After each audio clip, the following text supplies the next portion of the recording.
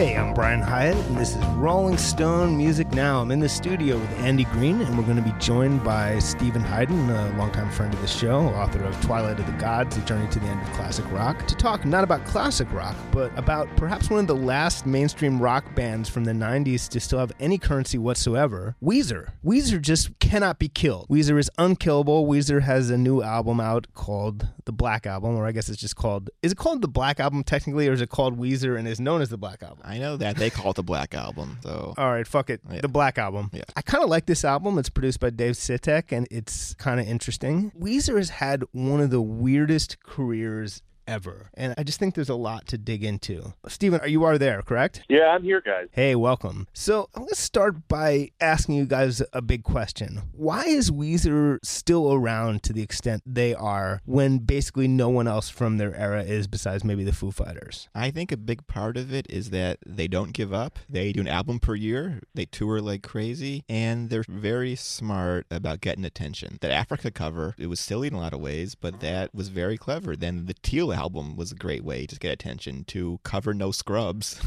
is a guaranteed way to blow up on Twitter. There's a certain shamelessness there too, right, Stephen? Yeah, I would definitely agree with everything Andy just said. That I think most bands of that era at some point become content to play to their old fans, and they may still put out records, but they're not going to radically shake up the formula too much.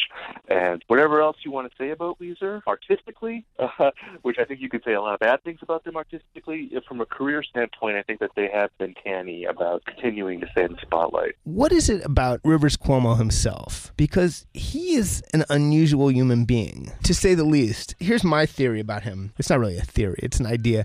I think in some ways he's the first human songwriter to cross into the uncanny valley. And I think most people know what the uncanny valley is. The term is used in movies when you have sort of an animated character who approaches being human in appearance, but there's just something off. It's why it's bad to try to get too close to realism in animation, because if it's right there but doesn't quite make it across, like that movie The Polar Express, there's something unsettling about it. And I think while Rivers Cuomo is, in fact, as far as I know, an actual human being, he has a wife and children and everything, it's like he's the first AI songwriter. He's made spreadsheets analyzing Nirvana's songs. He's attempted to crack the code of songwriting.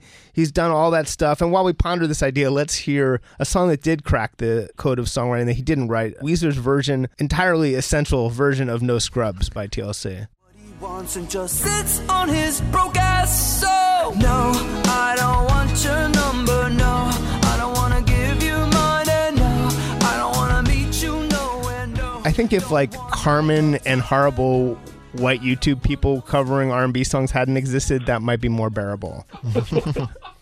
Because it unfortunately falls into that different uncanny valley, a racial uncanny valley, like an uncomfortable sort of area. But what do you guys think of that insane idea? What? He's part fake? I mean, but just that, Stephen, you know what I mean. Yeah, I mean, I'm going to compare Rivers Cuomo to Bob Dylan in a very, very narrow way. Go for it. I think that, with Bob Dylan, people spend a lot of time analyzing his motivations. Like, why does he do certain things? Why is he putting out albums of standards? Why is he making a wacky Christmas album? And I think people do the same thing with Rivers Cuomo, that there's this parlor game that they love to analyze his level of sincerity, or to figure out, is he doing these covers because he actually likes these covers, or is he just doing it because he wants to create viral hits? And on some level, I feel like, in a similar case to Bob Dylan, that I think people overanalyze him. In a way, I feel like he's less calculating than maybe people believe. That on some level, I think he does these things because he actually thinks it's fun to do a cover of Toto's Africa, or that it's fun to write a song on his new record about zombies. But there's this element to that it just seems so sort of incomprehensible that people can't wrap their heads around it. So he's achieved this thing where even when people no longer like his records, they're still interested and they're passionate about it in a way that I don't think people are with a lot of bands that they eventually lose interest in. Usually you end up being indifferent, but people who don't like Weezer continue to be passionate about them, which I think makes them unique. Yeah, I think what happened is a mythology has been surrounding him for a long time because he vanished. because there were years in which he wasn't around and he was this missing entity that was at Harvard that you didn't know where he was. A sort of legend, it was grown around him at a very young age. When he was still in his 20s, he was gone. And now he's always there. So it's a very weird thing. I mean, hating Weezer has become part of that mythology now. Like, people who love Weezer also hating them has become part of their persona, and it was typified in that recent Saturday Night Live sketch. A very niche thing to be making fun of, but for people who are familiar with Weezer, it really hit home, this idea that there are people who will be at a party and they'll get into an argument about whether the first two records are the only ones that matter or if Gratitude is underrated, and that doesn't happen with, say, Pearl Jam, for instance, who, we could talk about the quality of their later records, but generally most of the energy is about the 90s work. And then even people who still like Pearl Jam, they don't get angry about the later records. Maybe they don't care about them, but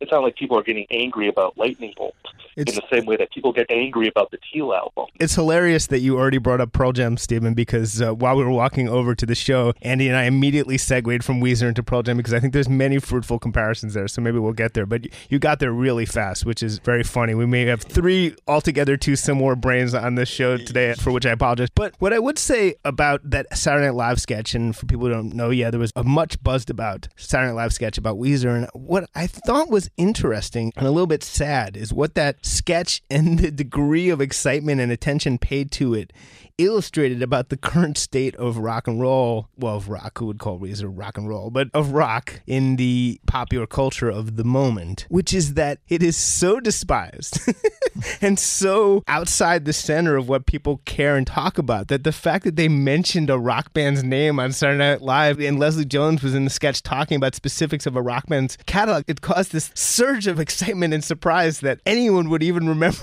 like what rock was. I really thought that was extraordinary, the attention paid to that. Right, but because it was Weezer, I think if they were talking about Green Day or something, it would not have been as big a deal. There's something about Weezer that just pushes people's buttons. I think part of it is because back in the 90s, there's so many teenagers that felt a deep connection to the lyrics, and they were so close to their vision of this band, and they felt betrayed for so long that they're still pissed about it. I was just going to make another comparison here. We were talking about Pearl Jam. I think another comparison that makes a lot of sense to me is the Beach Boys in the late 1980s. When the Beach Boys at that time, they transitioned where they were, they had a number one hit with Kokomo. They were on Full House all the time. And they were a very cheesy band, but they were very successful. And I looked up, Mike Love was 47 when Kokomo was released as a single. And when Africa was released as a single, Rivers Cuomo was like 2 weeks away from turning 47. So there's a parallel there, I think. And to follow on Andy's point, I think that there are people who believe that what Weezer's doing now is almost like a betrayal to like their early work, that it makes you feel stupid in a way to have believed that Pinkerton was a great record when they're covering No Scrubs. It's almost like Rivers Cuomo's making fun of you for ever thinking that this band was important. I think it was a similar thing with Beach Boys fans, where if you love Pet Sounds, to then see them with Jesse and the Rippers on Full House, it was a very kind of embarrassing. But, the Beach Boys are still around. In 2019, there's Beach Boys tours. So I wouldn't be surprised if Weezer is carrying on, because I think they have that instinct to reinvent themselves, no matter how embarrassing it might be in the short term. Well, there's actually a lot to unpack there. One of which is there have been many Weezers to many different generations and groups, just as there were sort of many Beach Boys, and I think we should get into that. But also, there's this thing where Weezer, yes, exactly like the Beach Boys and like many old-timey bands, follow this model where you just keep going. We've actually talked about this before, that this sort of Jefferson Starship model, where you just, sort of remodel yourself as the decades go by. You just never stop. Or like sort of, if you go to fiction, like the Spinal Tap model, where at one point you're a skiffle band, and by the time enough time passes, you're a metal band, and who knows what you'll be in another 10 years. It's just more of a commercial approach, or more of just a life-spanning approach where you just do not stop. And fans want their favorite groups to be frozen in time, to forever be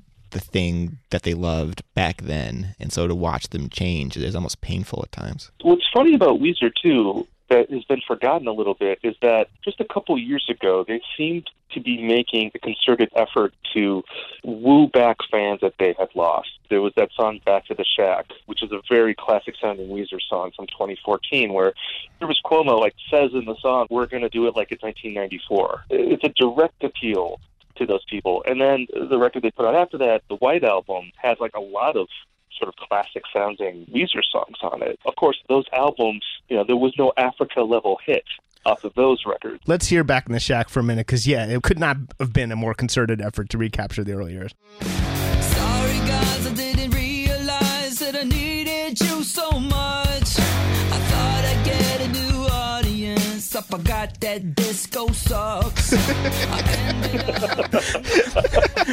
I mean, honestly, one thing I have realized in recent years is he really can be hilarious. Well, yeah, and he's very aware of the talk about him. He goes on Twitter, he reads his mentions, he's extremely aware of all the scuttlebutt. So he writes a song where he apologizes for everything.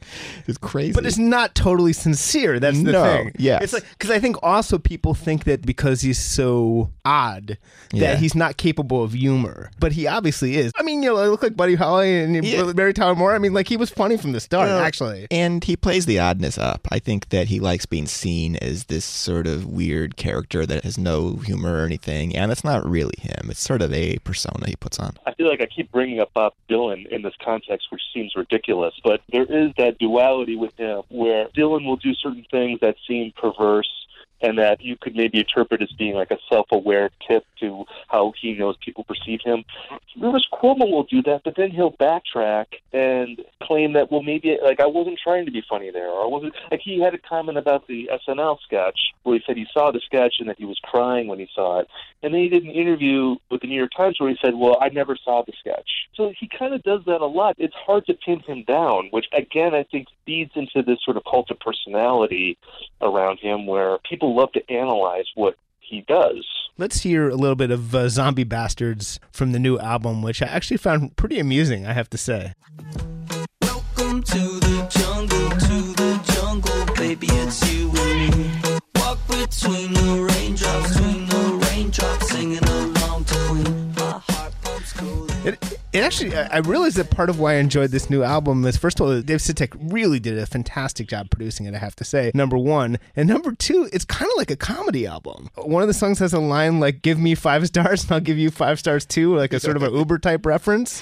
We're jumping around, but let's talk about Pinkerton for just a minute. Okay. So Pinkerton is their second album, and Pinkerton is the album that both kind of served to repel some of their mainstream fans at the time, but also cemented them as a band who were so close to people's hearts. It was perceived as this confessional, heart-rending thing, and it formed their legend, right? Yeah, that it's a very raw sound, and it's just him pouring his guts out. He was at Harvard. He was in extreme pain because he had this leg surgery, so he was hobbling around Harvard, had no friends, and was miserable, and he poured all this pain into this amazing record that had no real singles on it. And as the years went by, it became just this legendary thing that all the fan bases, they became obsessed with, and then he disowned it. So it became almost forbidden music in that he himself was bashing it, and he wouldn't play the songs, and he called the fans that like little bitches. And again, we'll get back to it, but Weezer's debut, they were a major label band with no kind of indie roots. This is one of these things that's lost to the sands of time, essentially, but they were greeted with a lot of suspicion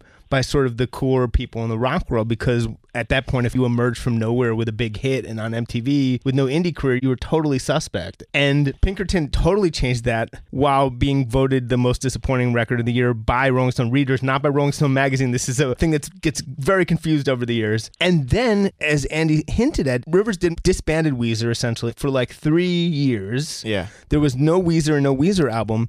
And we were saying before, that was the best period for Weezer as far as popular perception. That was when they became legends. And it made me seem like they were going to be sort of neutral, Milk Hotel-esque, and never put out another record. And they became an inspiration for an entire generation of emo bands and just were, at that point, untouchable. Does that match your perception, Stephen? Yeah, I mean, one of the things I find fascinating about Weezer is that this is a band that I've followed in real time. I was a fan of their first record when it came out in high school, and I've followed them ever since. And my memory of Pinkerton was that Weezer at that time was looked at as sort of a corny band that had followed in the trail of Nirvana, that they were sort of like a second-tier alternative rock band. And that with Pinkerton, I remember buying that record the week it came out because I still liked Weezer, but like they were not a cool band, and no one really cared about Weezer at that time.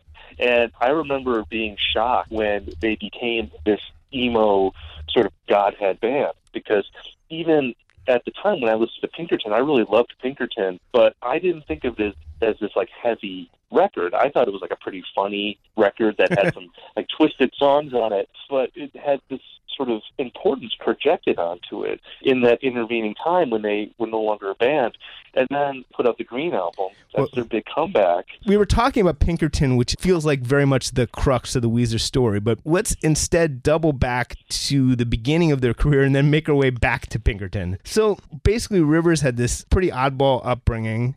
Yeah. Makes his way to L.A. Yeah, then he works at Tower Records on Sunset, and he listened to constant music, but he loved Metallica, he loved Kiss, he loved Cheap Trick, and even bands like Poison and Motley Crue. He could liked all shred. that stuff. He was a shreddy level guitarist. Right. Then he meets Jason Cropper, who's a great guitar player, and he gets Pat Wilson on drums, he gets Matt Sharp on bass, and they form this band. It's like a sort of power poppy kind of 90s group, and they tour for about 2 straight years, and they perfect 10 great songs just by playing constantly. And they get signed, they get teamed up with the Cars frontman Rick Ocasek to produce them. And on like the 3rd day of the sessions, they march in and they announce that they fired Jason Cropper, who was a key part of their sound, who co-wrote My Name is Jonas and all these songs. That whole intro is all Jason Cropper. Let's hear the beginning of My Name is Jonas and pour one out for Jason Cropper.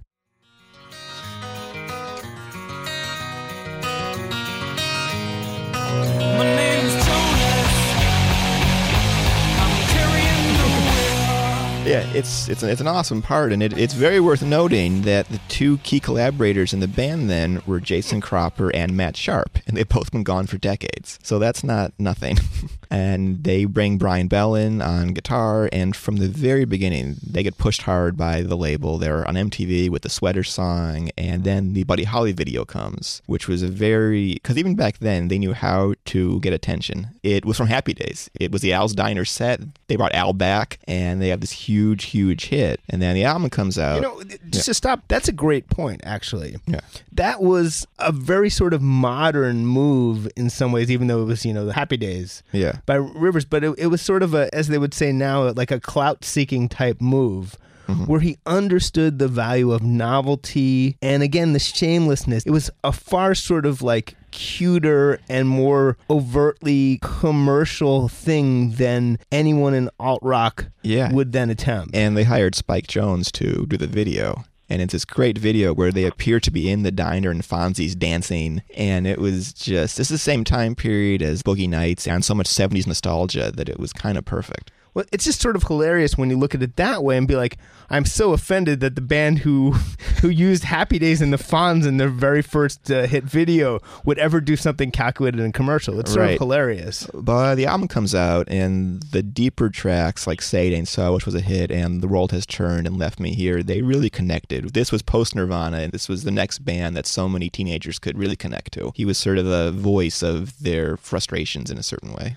Well, yeah, back then, it's hard to remember, but back then a thing would happen is a band might have a hit on MTV and stuff, but if they made a good album, people would buy that CD, take it home, and bond with it. Right. And that's how fans were made. It's a lost process, but it's a thing that would happen. So they tour like crazy, and I've spoken to Rivers about this time period. They're doing the same 10 songs that's been every night for the past 3 years now, and he starts going crazy. He gets really bored by the whole thing. He said every day is just the same damn 10 songs, and then the same interviews, and the same backstage, and he started losing his mind, and he decided to take a break and go to college.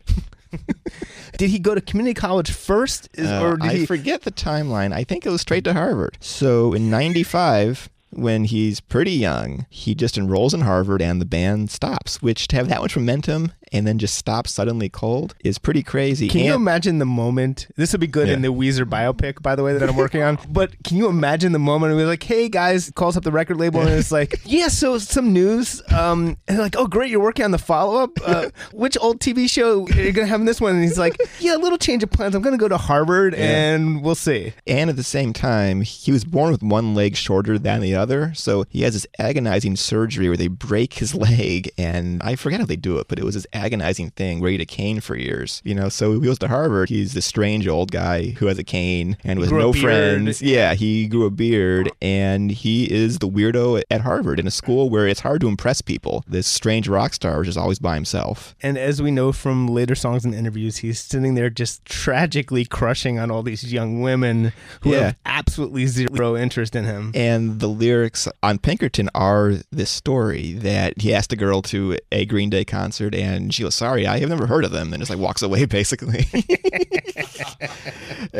He falls in love with somebody else who has a pink triangle on her backpack, so he realizes that she's a lesbian, and just all of his horny frustrations are just poured into these songs. And so he releases Pinkerton, and it did not connect commercially. It was actually perceived as a disappointment. Yeah. And there's no hits really, and they tour a bit. Then he's like, fuck it, I'm going back to school now. We talked about the incredible reception it ended up getting and the legend that built in the intervening years. But one of the odd things about Rivers, and I think Stephen touched on this, is the way his public statements about Pinkerton have evolved or not evolved.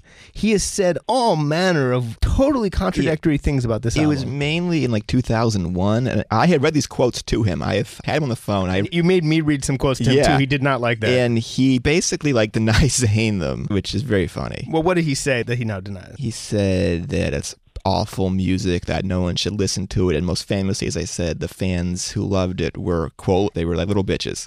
I mean, he may be ashamed of some of the subject matter. You were talking about this, Stephen. What do you make of his bizarre takes on Pinkerton, which is obviously a fraught subject, and yet the band would not still exist without it? Yeah, I mean, this is one of the big mysteries of the Weezer career arc, because when Weezer came back with the Green album, Rivers Cuomo trashed Pinkerton, and he seemed to suggest that when they made the Green album, that it was his goal to essentially write mathematical type rock songs, that he didn't want to have any emotion in the songs, he didn't want to write about himself, he wanted the songs to sort of unfold in a very sort of clean, again, kind of like almost like mathematical kind of way. And this speaks to what you were saying earlier, Brian, where you were speculating about how he's like part cyborg, or like, he's in the uncanny valley. And there is an aspect to Rivers Cuomo, I think, post-Pinkerton, where it's very hard to read him as far as his own engagement in the music, and like whether he is committed to what he's doing or if he's merely writing songs because he's following some sort of equation that he feels like this is the way that I'm going to have a successful record. And I think that's what's very difficult for fans of that band to understand. I mean, I actually enjoy the Green album. I think it's a fun album. I think Me too. There's good songs on it. But, if you listen to it, you will notice that every song has a guitar solo in the middle that is just repeating the vocal melody. Which, by the way, may have been what he meant when he analyzed Nirvana songs, because that is definitely a Nirvana thing. So right. And every song is about 2.5 minutes. They don't really deviate from a formula, and he's good at that formula, but it does feel a little bit empty if you were invested in Pinkerton or the first record. Let's hear Hash Pipe from that record for a moment.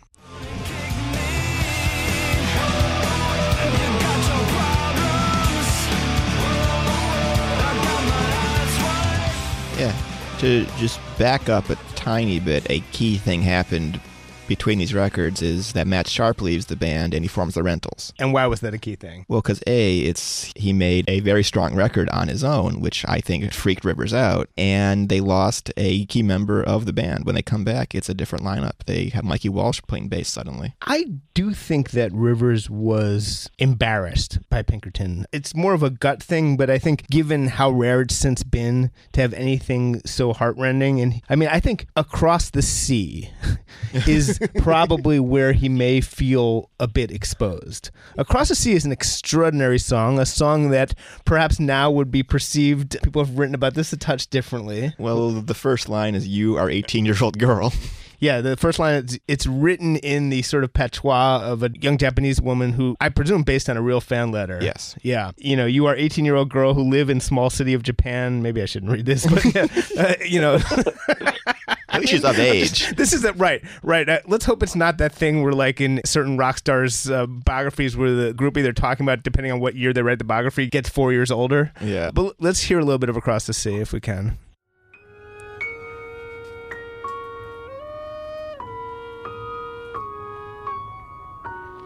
Also dubious, honestly. Yeah, I think it's a tongue-in-cheek, I think. I know, but just, holy shit, I forgot about that. Yeah. Because it sounds, 18-year-old girl who lives in small city at your point. You heard me on the radio. I think a sign that he might be embarrassed by this is that I'm embarrassed right now. As for him, Well- I'm blushing for him, and it gets worse. He literally says, I wonder what clothes you wear to school. I wonder how you decorate your room. I wonder how you touch yourself, and curse myself for being across the sea. I mean, look, what can you say? What can you say? My counter to that, and he may be embarrassed by that. I am inclined to think that he was embarrassed by the reception and by its bombing. I don't know if he's as embarrassed about the lyrics, because this is a guy who also, a decade later, wrote a song called "I'm Your Daddy" and a song called "The Girl Got Hot." This guy has written a lot of embarrassing lyrics after Pinkerton. So I don't know if he would be embarrassed in that way. Interesting. But I wonder if he's embarrassed because it took some slagging in the press and it sold much less than the Blue album. Yeah, but he knows that it then became their most beloved and acclaimed album. And he was saying that after. That's why I think it's horribly fraught for him. I really do. I don't know why exactly. Yeah, but they play the songs now. Right. I He saw got over it. Yeah, I saw him play it straight through about 10 years ago. I mean, they fully embraced it by now. Yeah, so the Green Album was the launch of, I guess, the third Weezer. The first Weezer was, just to keep track of our Weezers, first Weezer was a very commercial rock band in 1994. Second Weezer was a failed Weezer that made a failed weird album. The third Weezer was a band who actually turned out to be incredibly influential and made a confessional masterpiece, the same album that was the failed album, and influenced a whole generation of bands in the most legendary period. And then fourth Weezer was Green Album Weezer, who made yet another group of fans with these very commercial songs like Hash Pipe. Yeah, and it was huge. And they're back in MTV now, like 5 years later. Wait, so that was number 4, right? Yeah, that was Weezer. So then Weezer number 5... Well, it's the same group that made Maladroit, then they got a new bass player, and then they vanished again. Then there's 3 more years where he's back at Harvard. He knows Mark Zuckerberg and Natalie Portman. He's there at the same time. And there was 3 more years where they were a myth again, where there's no Weezer. Then they Can I just make a quick interjection? Sure, please. Because I feel like we're skipping over Maladroit. I just want to give a quick shout-out to Maladroit. I think that's the most underrated record in the Weezer canon. I think it's a really good record. And it's probably like the last, I think, really great Weezer record. Yeah. It's also the most metal-sounding record. I don't know if you listened to a lot of Queens of the Stone Age at that time, but it reminds me of that at times. So I just wanted to do a quick shout-out to Maladroit so we don't... I know there's probably people out there, other Maladroit heads, who will be with me on that. Yes, so. and actually I'll tell a Maladroit story that, again, sort of somewhat perhaps lost to history, but I was at Entertainment Weekly, and I got, as many journalists got, a burned CD in the mail with a semi-personalized letter from Rivers being like, here's my new CD, the label won't put it out. And I was like, what the fuck is this? And I put it on, and yeah, my reaction was, oh, this kind of rocks. Like, they're making this kind of RAWK kind of rock album, and it fascinated me, and I talked to him about it at the time. And so there they were, again, sort of weirdly self-sabotaging while attempting to make something interesting. So it's definitely a weird moment. Yeah, and there's all these lost songs in this time period that the fans are obsessed with. There's probably 25 songs between 2000 and 2002 that they didn't release that are all the fans' favorites. Let's hear American Gigolo from Maladroit for a minute. Sit down, quiet, everybody. We've got a long way to go. I told you once before that you better not stop the show. Keep on, keep on, keep on. So let's keep the story going past Maladroit. Okay, so they vanish again. It was 3 years where they're gone, and he's back at Harvard. He's back living in a tiny dorm room. He would meditate in a closet for hours at a time and hear no music. Then in 2005, they come back with, it's an album that's called Make Believe, and the biggest hit of their career by far, which is Beverly Hills. And, I mean, I kind of like Beverly Hills. Andy hates it. I hate it. Stephen, where do you fall on the Beverly Hills spectrum? Well, it's funny because Make Believe was a record I hated at the time, and I've come to like more because Weezer put out so many worse albums than that. I don't mind Beverly Hills anymore. I think Perfect Situation is a really good song, and there's about 3 or 4, I think, really good songs on that record. We Are All on Drugs is a great lost Weezer song. Let's hear Beverly Hills, even though I'm sure you've heard it many, many times.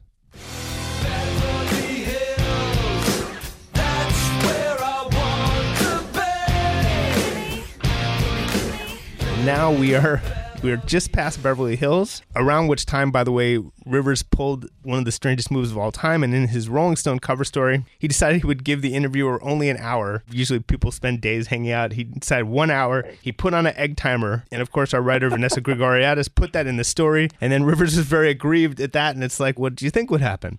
Anyway, so Beverly Hills, make-believe. Then what happened? And then about 4 years pass, or about 3 years, and they come back with an album that was just called the Red Album. That was the beginning of a long decline. And there's a single on that album that's called Pork and Beans, where they sing about the pressure they're under to use Timbaland as their producer. And as I was saying, at least they only sang about it rather than actually work with Timbaland. Now, I love Timbaland, but I don't think he had much to add to Weezer or Chris Cornell. Maybe Chris Cornell should have just sung about the pressure rather than actually doing a whole album with him. Yeah. But let's listen to Pork and Beans for a second. Timbaland knows the way to reach the top of the chart. Maybe if I work with him, I can perfect the art.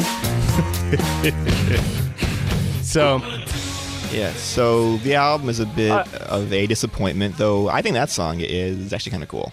Steven, you were saying? I gotta say, when I talk to younger Weezer fans, they really like this record. And I know when I saw Weezer probably 7-8 years ago, the Red Album songs went over really well, whereas a lot of people were sort of indifferent about the Pinkerton songs.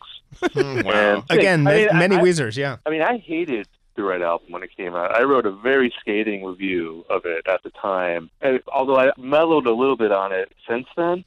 But it's interesting. I do feel that, like, for people that were maybe teenagers at the time that record came out, that it has a better reputation than it does probably among older Weezer fans. Yeah, I think that was their last record that made any sort of a cultural impact. Until Africa and stuff. Yeah, and until their novelty period. Because after that, it was all these co-writers on the albums. It was Dr. Luke, it was Jack Knife Lee, it was Jermaine Dupri, and they stopped really sounding like Weezer. And during that period, I talked to Rivers on the phone, and he literally did this thing. He was like, and again, I now think this is completely an act. He was like, my manager says I shouldn't talk about the co-writers, which I'm 100% sure, knowing him a little better, that was totally fake. Yeah, I talked to him in the same time period. It was in person, and he's like, yeah, I'm sorry, dude, I can't talk with the co-writers. And then a masseuse showed up, and he was, sorry, dude, I've got a massage, so I have to go now. I'm like, I came to Queens to talk to you. I get 20 minutes, and you say nothing. Then the masseuse comes. I mean, it was just crazy. And then the concerts got crazy because the drummer, Pats, he stopped playing drums. He would play guitar. And then Josh Freese would play drums, and Rivers stopped playing guitar. So it was this crazy 5-man lineup in which nobody is doing the right thing. It was just chaos erupted. And then there's an album a year, just boom, boom, boom. And they got worse and worse and worse. Yeah, I remember seeing them at around this time. It was like maybe 2010 or 11. And it was an interesting show because I had seen them when they came back on the Green Album. And it was a very boring show. No interaction with the audience, just standing there. There was nothing really extra to the show. And then when I saw them like 10 years later, it was karaoke night with a bunch of cocaine or something. It was like very energetic, very over the top. And Rivers was all over the place, and he was dancing. Metaphorically, by the way, for legal reasons, not literally. Yes. I'm trying to paint a picture here. It was weird, but in a way, I kind of enjoyed the show more for that. But, as you were saying, they didn't feel like they had any connection to their history at that point. It felt very strange watching them. He told me kind of compelling. And he was telling me that he stopped playing guitar because he wanted to be David Lee Roth and be free to just bounce around the stage. And, I will say the narrative is complicated again by the fact that I am kind of enjoying this new album. Yeah. I think it's pretty good. Have you had a chance to really check it out, Stephen? Yeah, I listened to it this morning, because I knew I'd be talking to you guys. I think it's terrible. I think it's awful.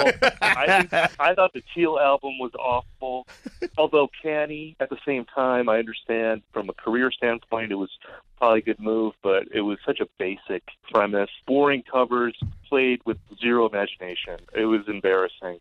This record, I feel like he's definitely trying to push the novelty button again, hoping that he can have a viral hit, maybe with one of these wacky sounding songs. I don't know. It sounds like Bad Maroon 5 or Bad train songs. It kind of reminds me of there's a train song. What's that called? Hey Soul Sister? No. So that's not I'm just a two-ply looking for something. You know that song? Drive-by. So, I don't know these train deep cuts that you guys are such big fans of. That was a hit, Brian. Just kidding. That was a hit. I know you guys are train heads, You call yourself a music journalist? Yeah, Come on, man. We'll be digging into the train catalog next week on Rolling Stone Music Now. So, Stephen Hayden and Andy Green, thanks so much for joining me today. I feel, again, that there's so much Weezer to talk about. Weezer's career will be continuing on in the next decades. When everyone else is a K-pop hologram, they will be a K-pop hologram, whatever it takes, but it remains fascinating. So this has been today's Rolling Stone Music Now. We'll be back next week here on Sirius XM's Volume, Channel 106. In the meantime, we are a podcast. Subscribe to us as a podcast wherever you get your podcasts. Leave us a nice review on iTunes if you can. And as always, thanks for listening, and we will see you next week.